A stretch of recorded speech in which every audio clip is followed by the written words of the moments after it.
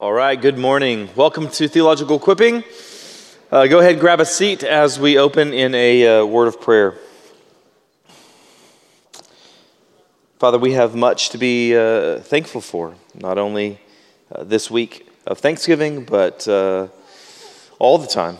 Lord, every single day we have grace upon grace, and your mercies are new every morning, and so we're grateful. We're grateful for the redemption that you have provided for us in your Son. We're grateful for the gift of your Spirit. We're grateful for your Scripture, which is inspired and inerrant and authoritative and sufficient, and we're grateful for the gift that we have, that we get to gather as a body, and pray that you would continue to unify us and give us a love for your word, and a love for your kingdom, and a love for your Son, and a love for each other. And so I pray that you'd bless our time this morning. We ask these things because you're good and you do good. So we ask it in Christ's name.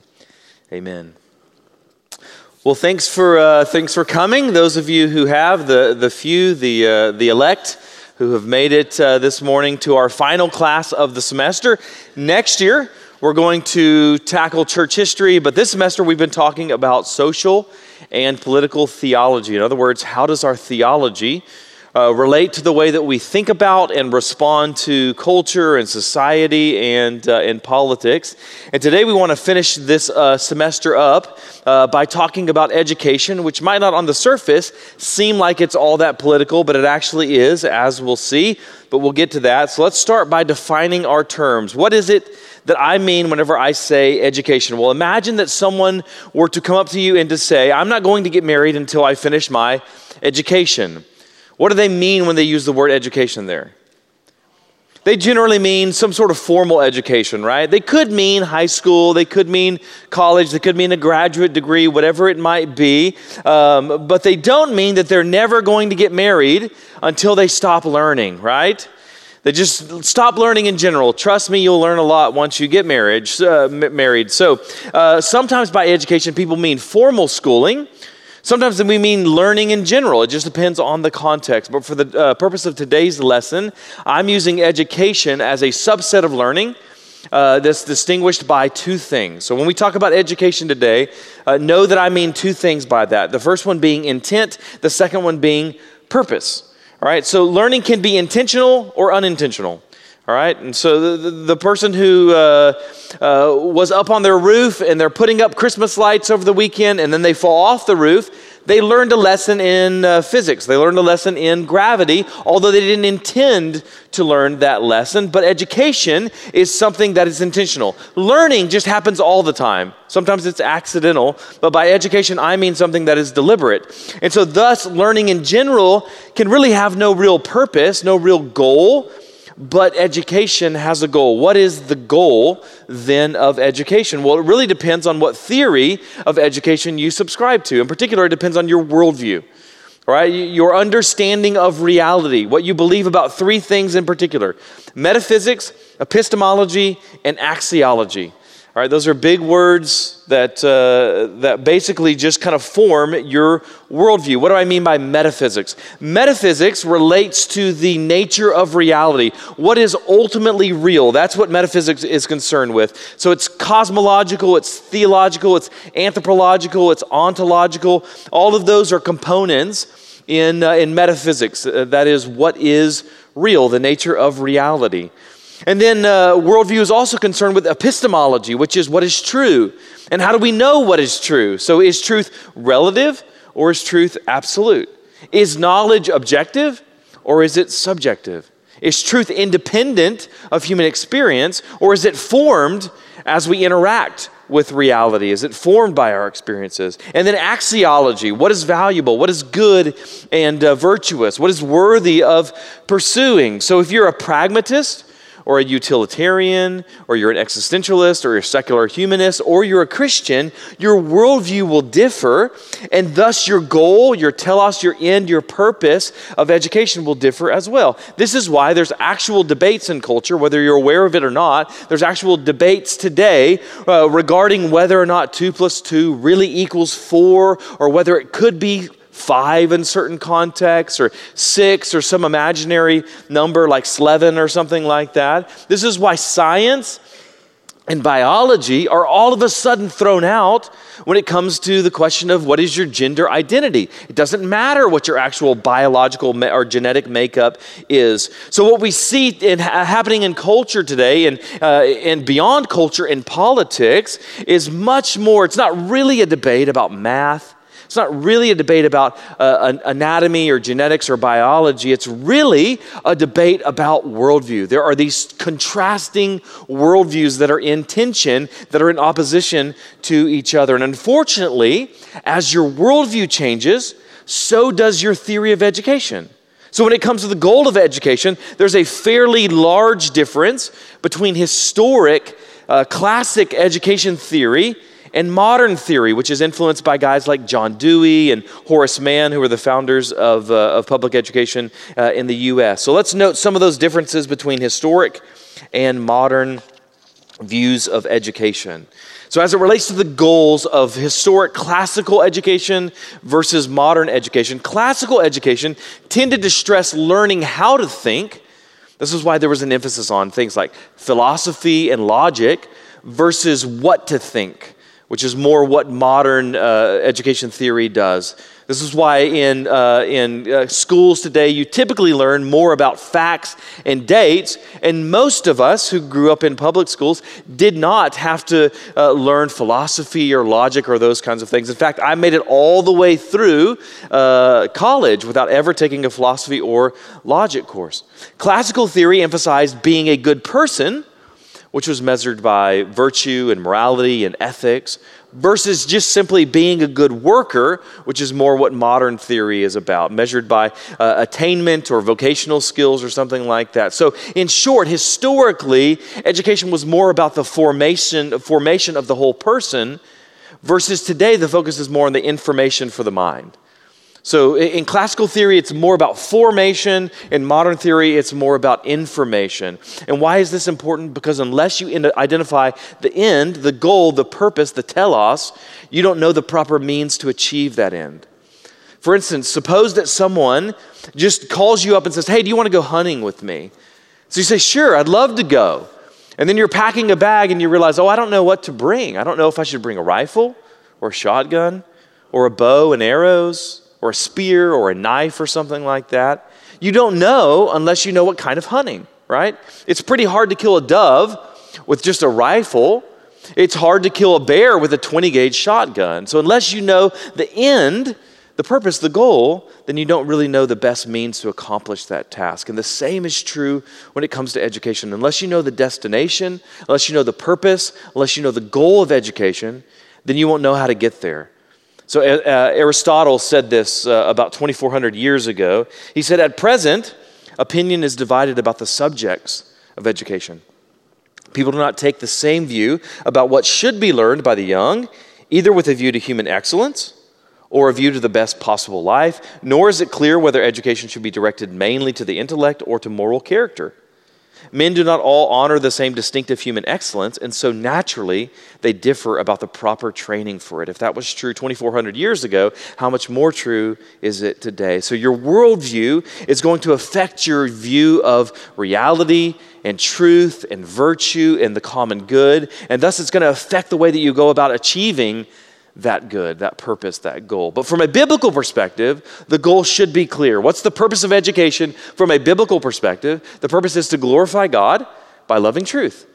That's true whether you're learning calculus or zoology or food toxicology or genetics or economics or Texas history or whatever it might be. The goal is the same, and that is to glorify God. Whether you eat or drink or whatever you do, including education, the goal is the same, to glorify God. So what does the Bible say about education? Well, the Bible says actually quite a bit about it, and in short, the Bible says that it likes it. This is a good thing. This is a noble thing. Look at Romans 12:2 in your notes. "Do not be conformed to this world, but be transformed" how?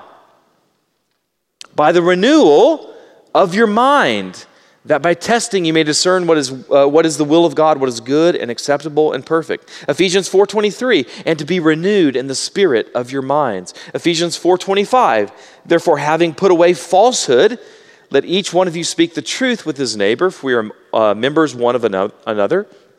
Colossians 2:8, See to it that no one takes you captive by philosophy and empty deceit, according to human tradition, according to the elemental spirits of the world, and not according to Christ. Colossians 3:2, set your minds on things that are above, not on things that are on earth.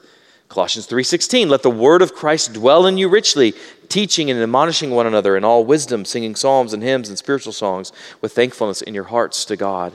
2 Corinthians 10:5, we destroy arguments and every lofty opinion raised against the knowledge of God and take every thought captive to obey Christ.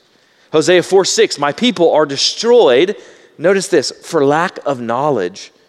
Proverbs 23:12, apply your heart to instruction and your ear to words of knowledge. Proverbs 18:15, an intelligent heart acquires knowledge and the ear of the wise seeks knowledge. That's about 10 passages there on seeking wisdom, seeking knowledge, learning, education. We could take those 10 away, add 10 more, take those away, add 10 more, because this is all over the Bible. What's the most repeated mandate or command in the pastoral epistles?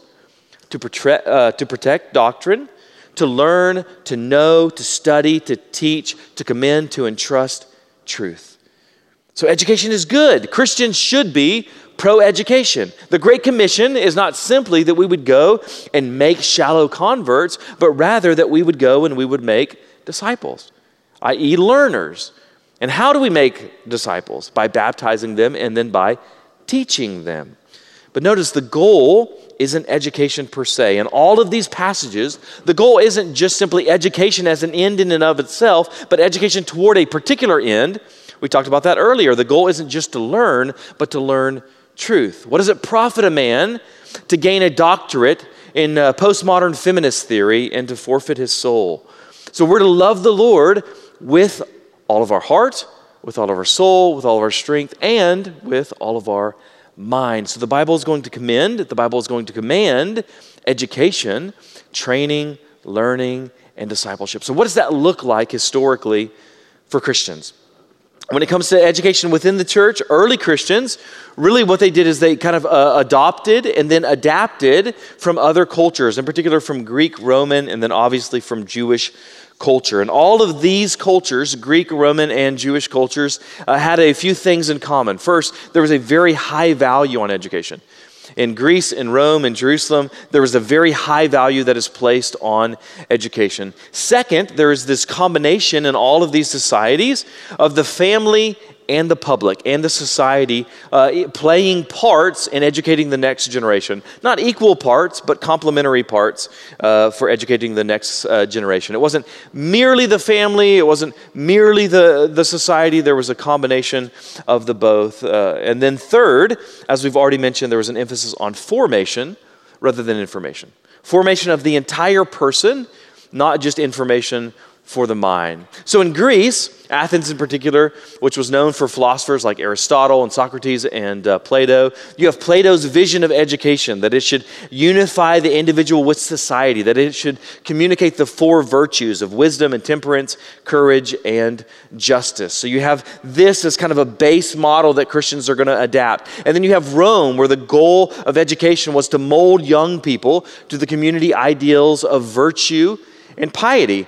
And given the fact that a lot of the spread of early Christianity was within Roman culture, you have them adapting and adopting some of this.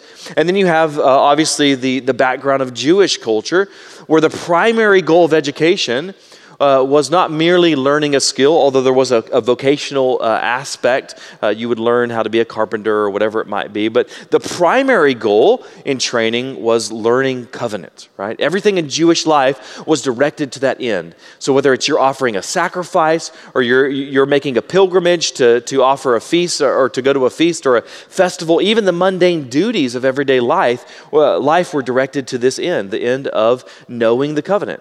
Consider the Shema. The Shema is a Hebrew word that means hear. It's the first word in Deuteronomy 6, 4 through 9. Hear, O Israel, the Lord our God, the Lord is one. Shema Yisrael, Adonai Eloheinu, Adonai Echad.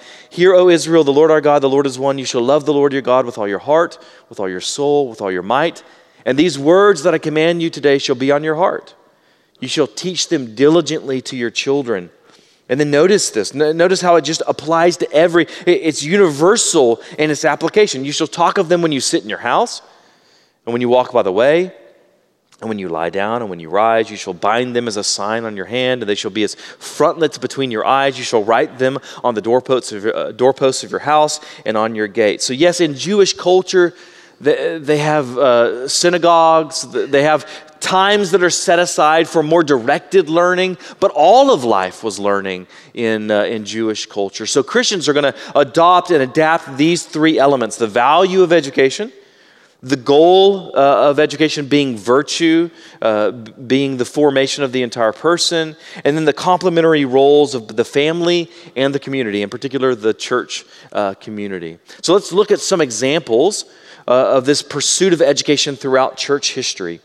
To be ordained a bishop in Egypt in the 4th century, you had to have all of the Psalms, 2 of the major prophets like Isaiah and Jeremiah, all of the Gospels, and all of Paul's letters completely memorized. Right? If you've never tried to memorize extended chunks of Scripture, that's a lot. We're talking years and years of diligent, disciplined study.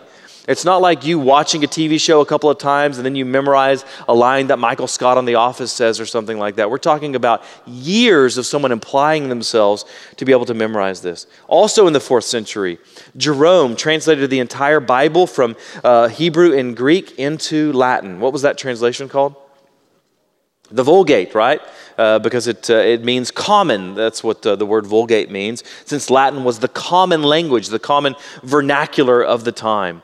Pope Gregory the Great in the 6th century said the following about education: "No one claims to be able to teach an art unless first having learned it through careful study. With what incredible boldness then do the unlearned and unskillful stand ready to assume pastoral authority, forgetting that the care of souls is the art of arts. For it is clear that the ills of the mind are more hidden than the ills of the bowels, and yet quite often those who have no knowledge whatever of spiritual principles dare to declare themselves physicians of the heart, while those who don't know the use of drugs would never dare to call themselves physicians of the flesh." In other words, he says, if you're not educated, you're not in a position to be in pastoral ministry. And that was written in the 6th century. It might as well have been written in the 21st century. What about the medieval period? Well, a lot of bad stuff happens in the medieval period. We'll talk about that next year as we talk about church history. But one of the really good things to happen is the further development of Christian education. In particular, in the 11th and 12th century, you have the birth of universities. Those are owing to Christianity. There is no concept of a university, of college, of that kind of thing, apart from Christianity. And in these universities in the medieval period, you would receive a classical education before you move on to advanced subjects. So that classical education would include an emphasis on the trivium, that's the three disciplines of grammar, logic, and rhetoric. And then the quadrivium, which was arithmetic, geometry, music, and astronomy. And then after you receive an education in these liberal arts, you could then progress to one of the three higher faculties of theology, medicine, or law. So if you were a particularly talented student, you could then progress and study either theology, medicine, or law. And so you have a lot of guys like Luther, who were originally going to be studying for law, who then end up doing pastoral ministry or something like that. But it took 3 to 4 years to get your bachelor's degree. 3 to 4 years to get your bachelor's degree, similar to what we see now. But then you would study the Bible for 2 more years. You then had to study and lecture on Peter Lombard's 4 books of sentences for 2 or more years after that. Then after another 5 to 7 years, you could become a master or a doctor. And you did all of this in Latin. It could take you 15 years of full-time study to become a professor. All right, so this is the medieval period, the birth of universities. What about the Reformation? Well, the Reformers were big fans of education. In fact, you don't really have a time in church history, except for the modern period, in which the church wasn't a big fan of education. So the Reformers were big fans of education, and the Reformation furthered the importance of education in a number of ways. I'll mention a couple of them. The first one being that it taught the priesthood of the believer, which is really important because it meant that now there is this responsibility for the average believer to be educated. You can't simply rely on the educated clergy to know God's will for you or whatever it might be, you now have a role and responsibility for that. Even if you are a commoner, you're not a professor, you're not in college, whatever it might be. Secondly, the Reformation also saw this rebirth of the idea of sola scriptura, and it also made the Bible available in vernacular through translation. And so the Reformation, as it coincides with the birth of the advent of the printing press, you have the Bible available through translation in people's common vernacular. Up to that point, most people only had a Latin Bible, if they had any Bible whatsoever, and most people couldn't read Latin, and so that was a problem. So the effect of both of these is that there is this increased need for literacy and schooling for the average person. And this differed from what had historically been the case in the Roman Catholic Church, and in particular the sacred secular sort of divide. You have the clergy, and then you have the laity. And the clergy were educated, and the laity were not. The clergy were literate, and the laity were not. In fact, historically, if you trace kind of the movement of Protestantism, wherever Protestantism moved and wherever it flourished, you also see literacy flourishing. Whereas in more Catholic regions, you're going to have literacy rates lag behind quite a bit. What about the reformers themselves? Well, many of the reformers organized schools, developed catechisms to aid in instructing children, and so forth. So Luther had a doctorate in theology. He translated the entire New Testament from Greek to German in just 10 weeks by himself, while locked up in a castle, struggling with spiritual attack and physical ailments. John Calvin studied at multiple universities. He wrote one of the most popular Protestant systematic theology textbooks of all time, Institutes of the Christian Religion. Highly encourage you to read it if you haven't. First published a commentary on Cicero that he wrote in Latin at the age of 23. So that's John Calvin. Ulrich Zwingli, leader of the Swiss Reformation. In addition to having a strong formal education, he had all of Paul's letters memorized in Greek. All right, so the Reformation was very high on the role of education. Not only, certainly for the pastors, certainly for the ministers, but also for the average person. What about post-Reformation? We have guys like Jonathan Edwards, lived in the 18th century. He went to Yale at 14, graduated with a bachelor's degree at 17, had his master's before he was 20. He then went on to become the president of Princeton. He sometimes studied 14 hours a day. Is considered to be the greatest mind to ever come out of North America. Not just the greatest Christian mind, not just the greatest theological mind, but the greatest mind, period. So there's studies, or there's stories of Jonathan Edwards that he would have people over at his house, parishioners there in his church, and he would have them over at his house, and his wife Sarah would cook them a meal, and Edwards would be in his studying. And then he would come whenever the meal was ready, and he would eat with his guests. And then as soon as the meal was over, he would go back to his study, and he would study. That's probably one of the main reasons why he was eventually kicked out of his church, because he studied all the time, never talked to anybody. But Charles Spurgeon, he's this rare exception of a guy who's a pastor without really a formal education. But don't let that fool you, since he did have a library of over 20,000 volumes. He tutored Greek at Cambridge and was reading the Puritans by the age of 12, all right? If you can read the Puritans by the age of 32, you're doing good. He was doing it at 12. You also have, during this post-Reformation period, Harvard, Yale, Princeton, all of those were started as Christian universities with the express purpose of training ministers. So you used to already have to know Greek, Hebrew, and Latin before you could even apply to go to these schools. In other words, throughout Christian history, Christians have always held that rigorous, diligent application of the mind to study was a way by which we glorify God. Like we talked about last week, the Protestant work ethic. There is no area of life that God doesn't demand our obedience. The way that we labor with our hands and the way that we labor with our minds. So the development of the mind is a way that we glorify God. There is no secular, sacred sort of divide. But fast forward to today, right? Does this, all that we've been talking about in terms of the history, does that seem to describe pastors and churches and the average evangelical today? Of course not, right? As the first sentence in a book by Mark Knoll reads, "The scandal of the evangelical mind is that there is not much of an evangelical mind. That's the very first sentence. The book's called The Scandal of the Evangelical Mind. Most pastors, most churches today are actually intentionally anti-intellectual. Anti-intellectual. They intentionally divide the heart from the head. That's unfortunate. That's unbiblical. We've talked about that a number of times here. Os Guinness says, it's always been a sin not to love the Lord our God with our minds as well as our hearts and souls. We've excused this with a degree of pietism and pretending that this is something other than what it is, that is sin. So evangelicals need to repent of their refusal to think Christianly and develop the mind of Christ. So it's obvious we should all seek, every single one of us should seek to cultivate our minds for Christ. Everyone is a theologian. You can't escape that reality. Even the fool who says there is no God, as we'll hear this morning from Psalm 14, is still a theologian. That person is a theologian. They're just not a good theologian, right? So everyone's a theologian. The only question is, are you a good one or are you a bad one? So Pink Floyd was wrong when they sang, we don't need no education, right? Christians of all people should be passionate about learning, about training, about education, about these sorts of things. That doesn't mean you need to go and get a graduate degree, that everyone should quit your job and go to seminary or something like that. Please, don't do that. You don't need to do that. Doesn't mean that you have to necessarily go and learn Greek and Latin and Hebrew and all of those kinds of things. But it does mean that you should be passionate.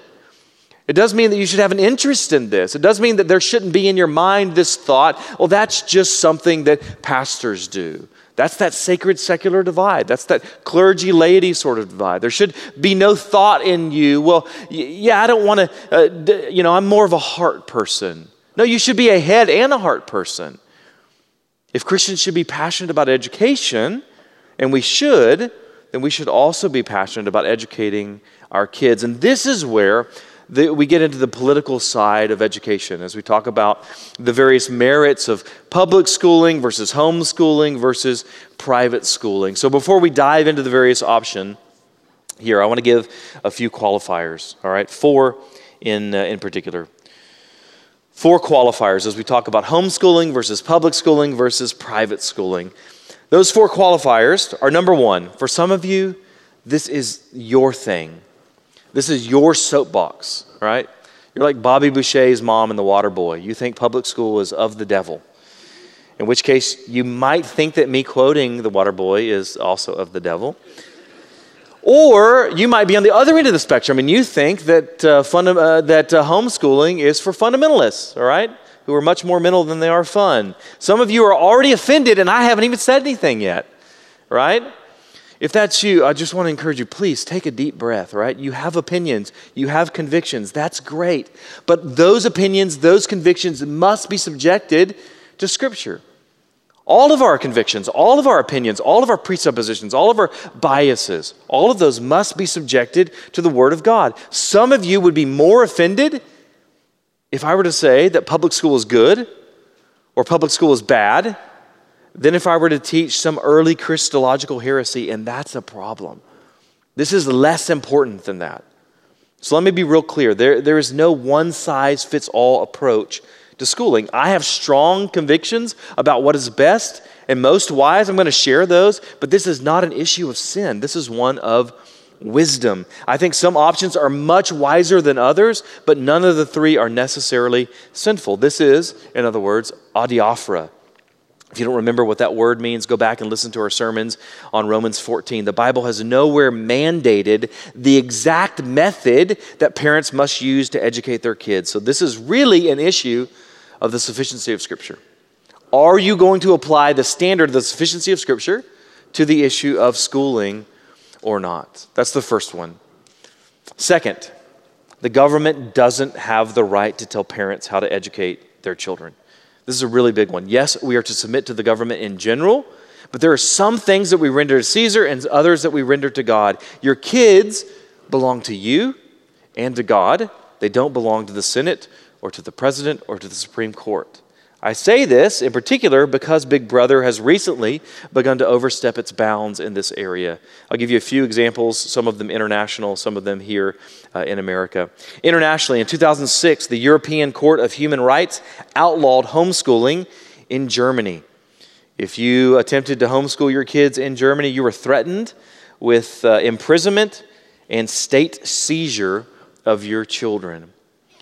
Right here in the U.S., in July 2009, a 10-year-old homeschool student was ordered to attend public school because the girl, quote, appeared to reflect her mother's rigidity on questions of faith. In other words, the mom was doing her job. This very year, as if there wasn't enough bad stuff that happened in 2020, a law professor at Harvard wrote an article calling for the outlawing of homeschooling in the U.S. And those are just a few examples. There's dozens of other examples where it seems like there is more of an infringement, where Caesar is attempting to get you to render to them what doesn't actually belong to them. So the government doesn't have the right to tell parents how to educate their children. That doesn't mean that a parent couldn't decide to use the government, but it means the government doesn't have that right. Number 3, parents bear responsibility to teach their kids. We mentioned the Shema earlier. It's the role of parents to disciple, to train, to educate, to teach their kids. Proverbs 1:8, hear, my son, your father's instruction, and forsake not your mother's teaching. Proverbs 4:1-2, hear, O sons, a father's instruction, and be attentive that you may gain insight, for I give you good precepts. Do not forsake my teaching. Proverbs 22:6, train up a child in the way he should go. Even when he is old, he will not depart from it. Now that's a general principle. That's not a promise. Ephesians 6:1-4, children, obey your parents in the Lord, for this is right. Honor your father and mother. This is the first commandment with a promise, that it may go well with you, and that you may live long in the land. Fathers, do not provoke your children to anger, but bring them up in the discipline and instruction of the Lord. So parents have the primary role in educating their kids, but at the same time, number 4, parents can use others to supplement the education of their kids. They can't use others as a substitute for their own responsibility, but they can use them as a supplement. So church community and pastors and teachers and tutors and nannies, and if you're rich, au pairs and books and curriculum and sermons and theological equipping classes, all of these things can contribute, can be supplements. The Bible only states that parents have a responsibility to train up their child in the way they should go. It does not forbid them from using others to assist them in that task. Anytime you use a book or some DVD curriculum, you're using a supplement. You're using a resource, and that's okay. So speaking of supplements, what about public and private schools? Are those acceptable supplements, or are those sinful substitutes? What should Christians think about homeschooling, private schools, and public schools? I'm going to give some pros and cons for each, and then I'm going to give you my thoughts on why I don't think that they're all equally wise. Some of you may disagree. I may step on some toes. For some, I'm going to push too hard. For others, I'm not going to push hard enough. So with the knowledge that someone's going to be mad no matter what I say, let's dive in. Public school. Let's look at pros, and then we'll look at cons. Pros of public school. It's generally not as expensive as private or homeschool since it's already covered by taxes. By the way, you'll notice a lot of generally sort of language here because there could be exceptions to some of these pros and cons. Another pro, it teaches kids to be around many different worldviews. It helps with socialization by putting kids in difficult social situations where they learn to adapt. It allows parents to have more time to take care of other responsibilities. It offers a higher level of competition in sports. As children get older, they have opportunities for evangelism. That said, I want to digress for a second and make a general comment. This is often used as kind of the most important thing when parents decide to do public school. They kind of use this trump card. And kind of the assumption or the implication is that homeschooling or private schooling is selling out. It's not concerned about missions. It's not concerned about evangelism. When in reality, there's a profound difference between saying, I'm not going to send my 6-year-old out as a lamb amongst the wolves versus saying, I myself as a 30-year-old or 40-year-old am going to stay inside and stay away from the wolves. Imagine someone that criticizes the military for sending recruits to basic training before sending them to war. And so you just don't care about the war. The person would respond and say, no, we absolutely care about the war, but we want to win the war. That's why we're not just simply recruiting people and handing them a rifle and saying, go out and shoot somebody. All right? So that's one of the pros, though. They do have opportunities for evangelism and missions and that kind of stuff. Cons. of public schooling. The state determines what is taught. There's always the danger of being indoctrinated with unchristian views about particular topics and an unchristian worldview in general. Depending on the school district, the quality of education can be poor. It's physically more dangerous with bullying, shootings, drug use, sexual assault, etc. It puts kids around various bad influences. Some time is wasted. In other words, the actual learning time is not as long as the entire school day. And then discipline of any sort is more and more taboo today. That's public school. Private school, some of the pros. The teachers often have higher credentials. The work is often more rigorous. It helps with socialization by putting kids in different social situations where they learn to adapt. It allows parents more time to take care of other responsibilities. They teach topics many public schools do not. Theology, philosophy, ethics, so forth. You have a little bit more of an emphasis on classical, historic models of education. And then it can help students get into better colleges. Some of the cons tends to be expensive. It's not covered by your taxes. Some private schools can be very hypocritical, right? It can cause kids to become numb to actual real Christianity and often promotes legalism or something else instead of truth. Private schools can just as much indoctrinate kids, and false doctrine can be taught as if it were true doctrine. Children don't interact with as many non-Christians, at least not those who would admit that they're non-Christians. They sometimes don't offer as many extracurricular activities as public schools. Sometimes the competition in sports is not as good as public school. Homeschooling, pros, parents have direct control over what their kids learn. Many follow a classical rather than a modern model of education. The school day can be shorter. Education can incorporate the natural rhythms of family life, so vacations, field trips, those kinds of things. Kids are often not as directly influenced by those with bad character, unless you just have a really bad sibling or something. Co-ops can help develop social skills and allow parents to specialize in teaching areas. Kids are more used to interacting with people of varying ages, so you're not just socialized into interacting with people of your own age group, but you have to learn how to interact with adults and that kind of stuff, kids that are older or younger than you. Students can work ahead if they're succeeding and slow down if they're struggling. Some of the cons, it's much more work for the parents. It's not free. Your education is only as good as the parents who teach it. It may not have the level of extracurricular activities of a public school. Some forms of homeschooling lack social skills development. Colleges and government institutions vary on what they think of homeschoolers. Parents are limited in fulfilling other obligations while homeschooling. The competition in sports is often not as good as public school. And then it can encourage a monastic view of morality in which the subtle implication is that rather than engage the world, we abandon the world. Again, these are painting with a broad brush. I'm not saying all of the pros of any of these are always the case, or all of the cons of any of these are always the case. These are just general sort of ideas. So are all options equally wise? If we were simply viewing these three options, public, private, homeschool, in a vacuum, I think we would say they're all equally compelling, but unfortunately that's not actually the case. Instead, when it comes to the topic of schooling, we need to consider not just the concept itself, but also the particular context in which that concept is going to operate. In particular, the concept of public schooling per se differs from the contemporary reality of public schooling in 21st century America. Why is that important? Well, consider this illustration. Imagine that someone asks you if it's wise to give your son a gun for his 18th birthday. Well, hopefully you would ask for some details. Hopefully you would want to know, what are the specifics here?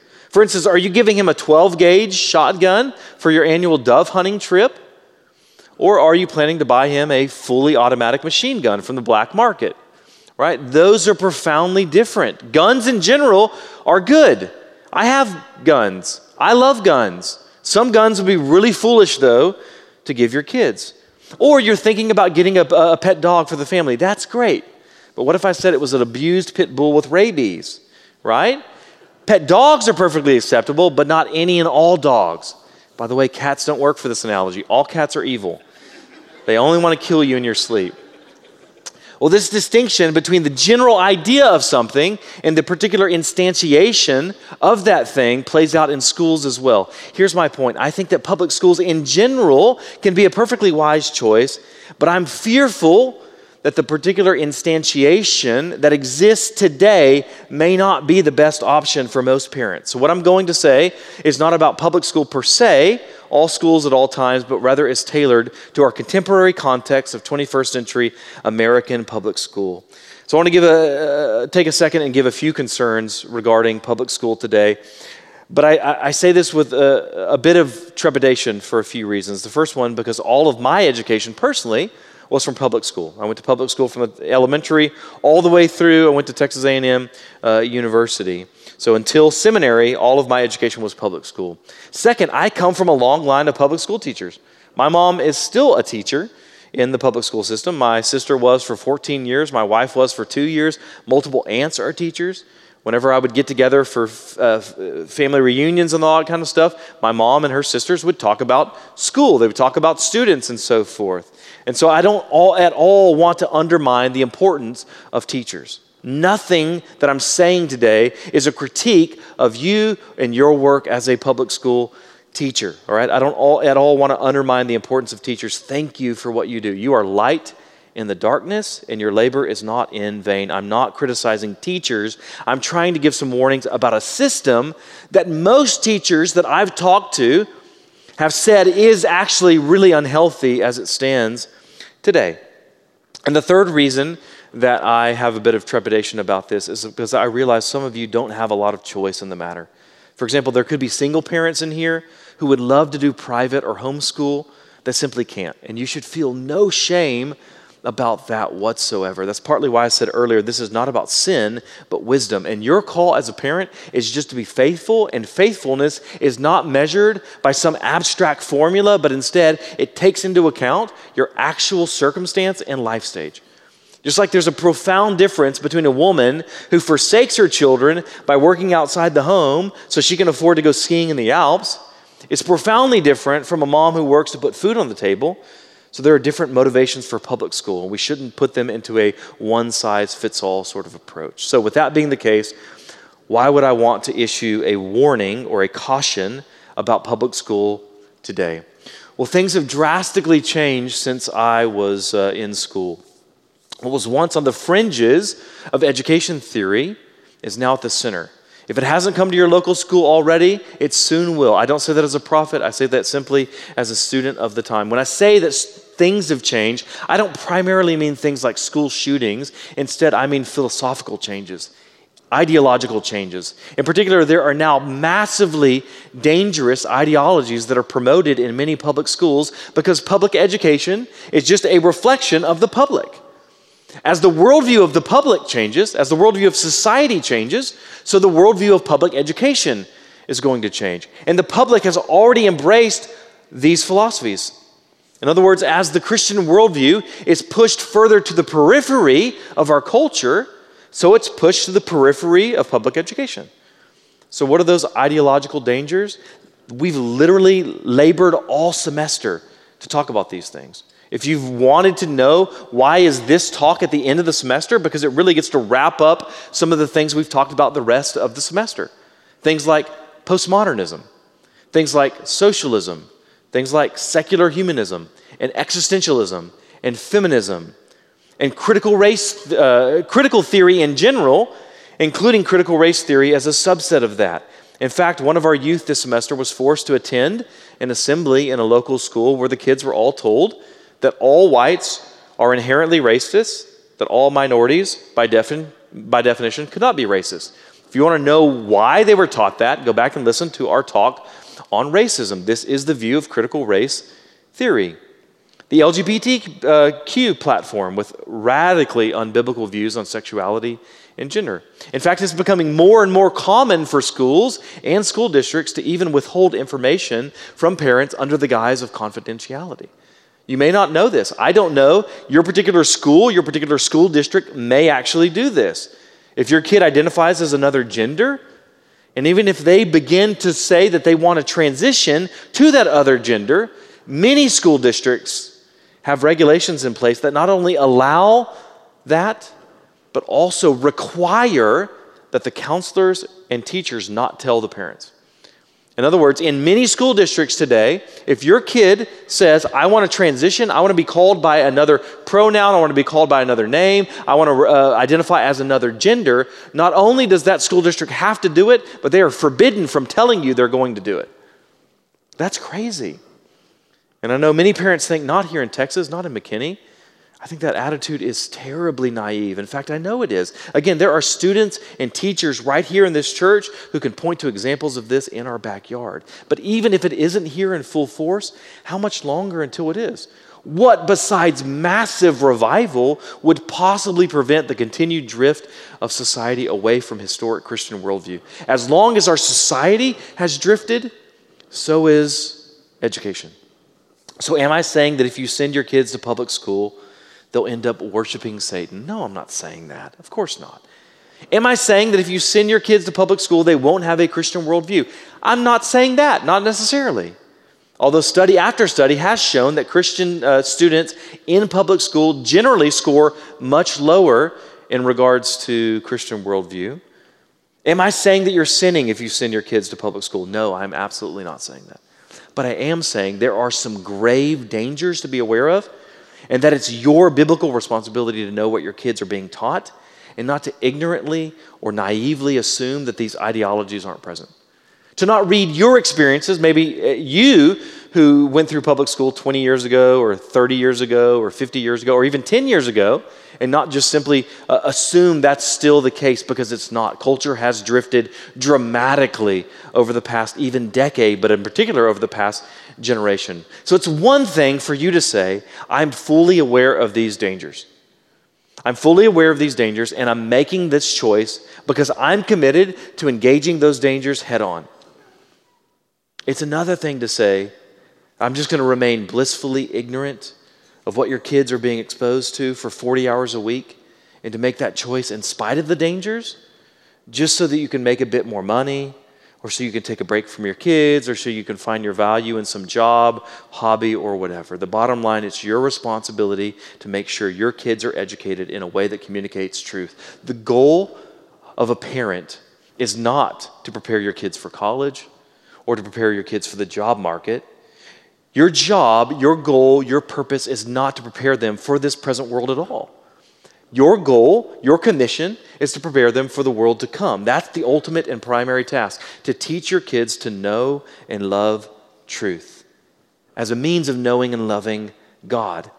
And I think it's possible to do that using public, private, or homeschool. I just think some makes it much easier to do than others. So let's pray, and then we will take some questions where you might hate me. Let's pray. Father, I thank you for your word. I thank you that it is sufficient. I know that there could be some in this room who think I was too hard. I think there are probably some in this room who think I was too soft. And yet we want to be ruled not by our opinions, but we want to be ruled by the sufficiency of Scripture. I pray that you'd give us wisdom. I pray that that no matter what choice the parents in this church make, that they would make that choice informed and informed really by a desire to be faithful to your word, and not simply to capitulate to whatever culture assumes we should do. And so I pray that you would help us in all things to have a biblical worldview, so that we might actually love and relate to you in your word as we should. We pray these things with hope and expectation in Christ's name. Amen.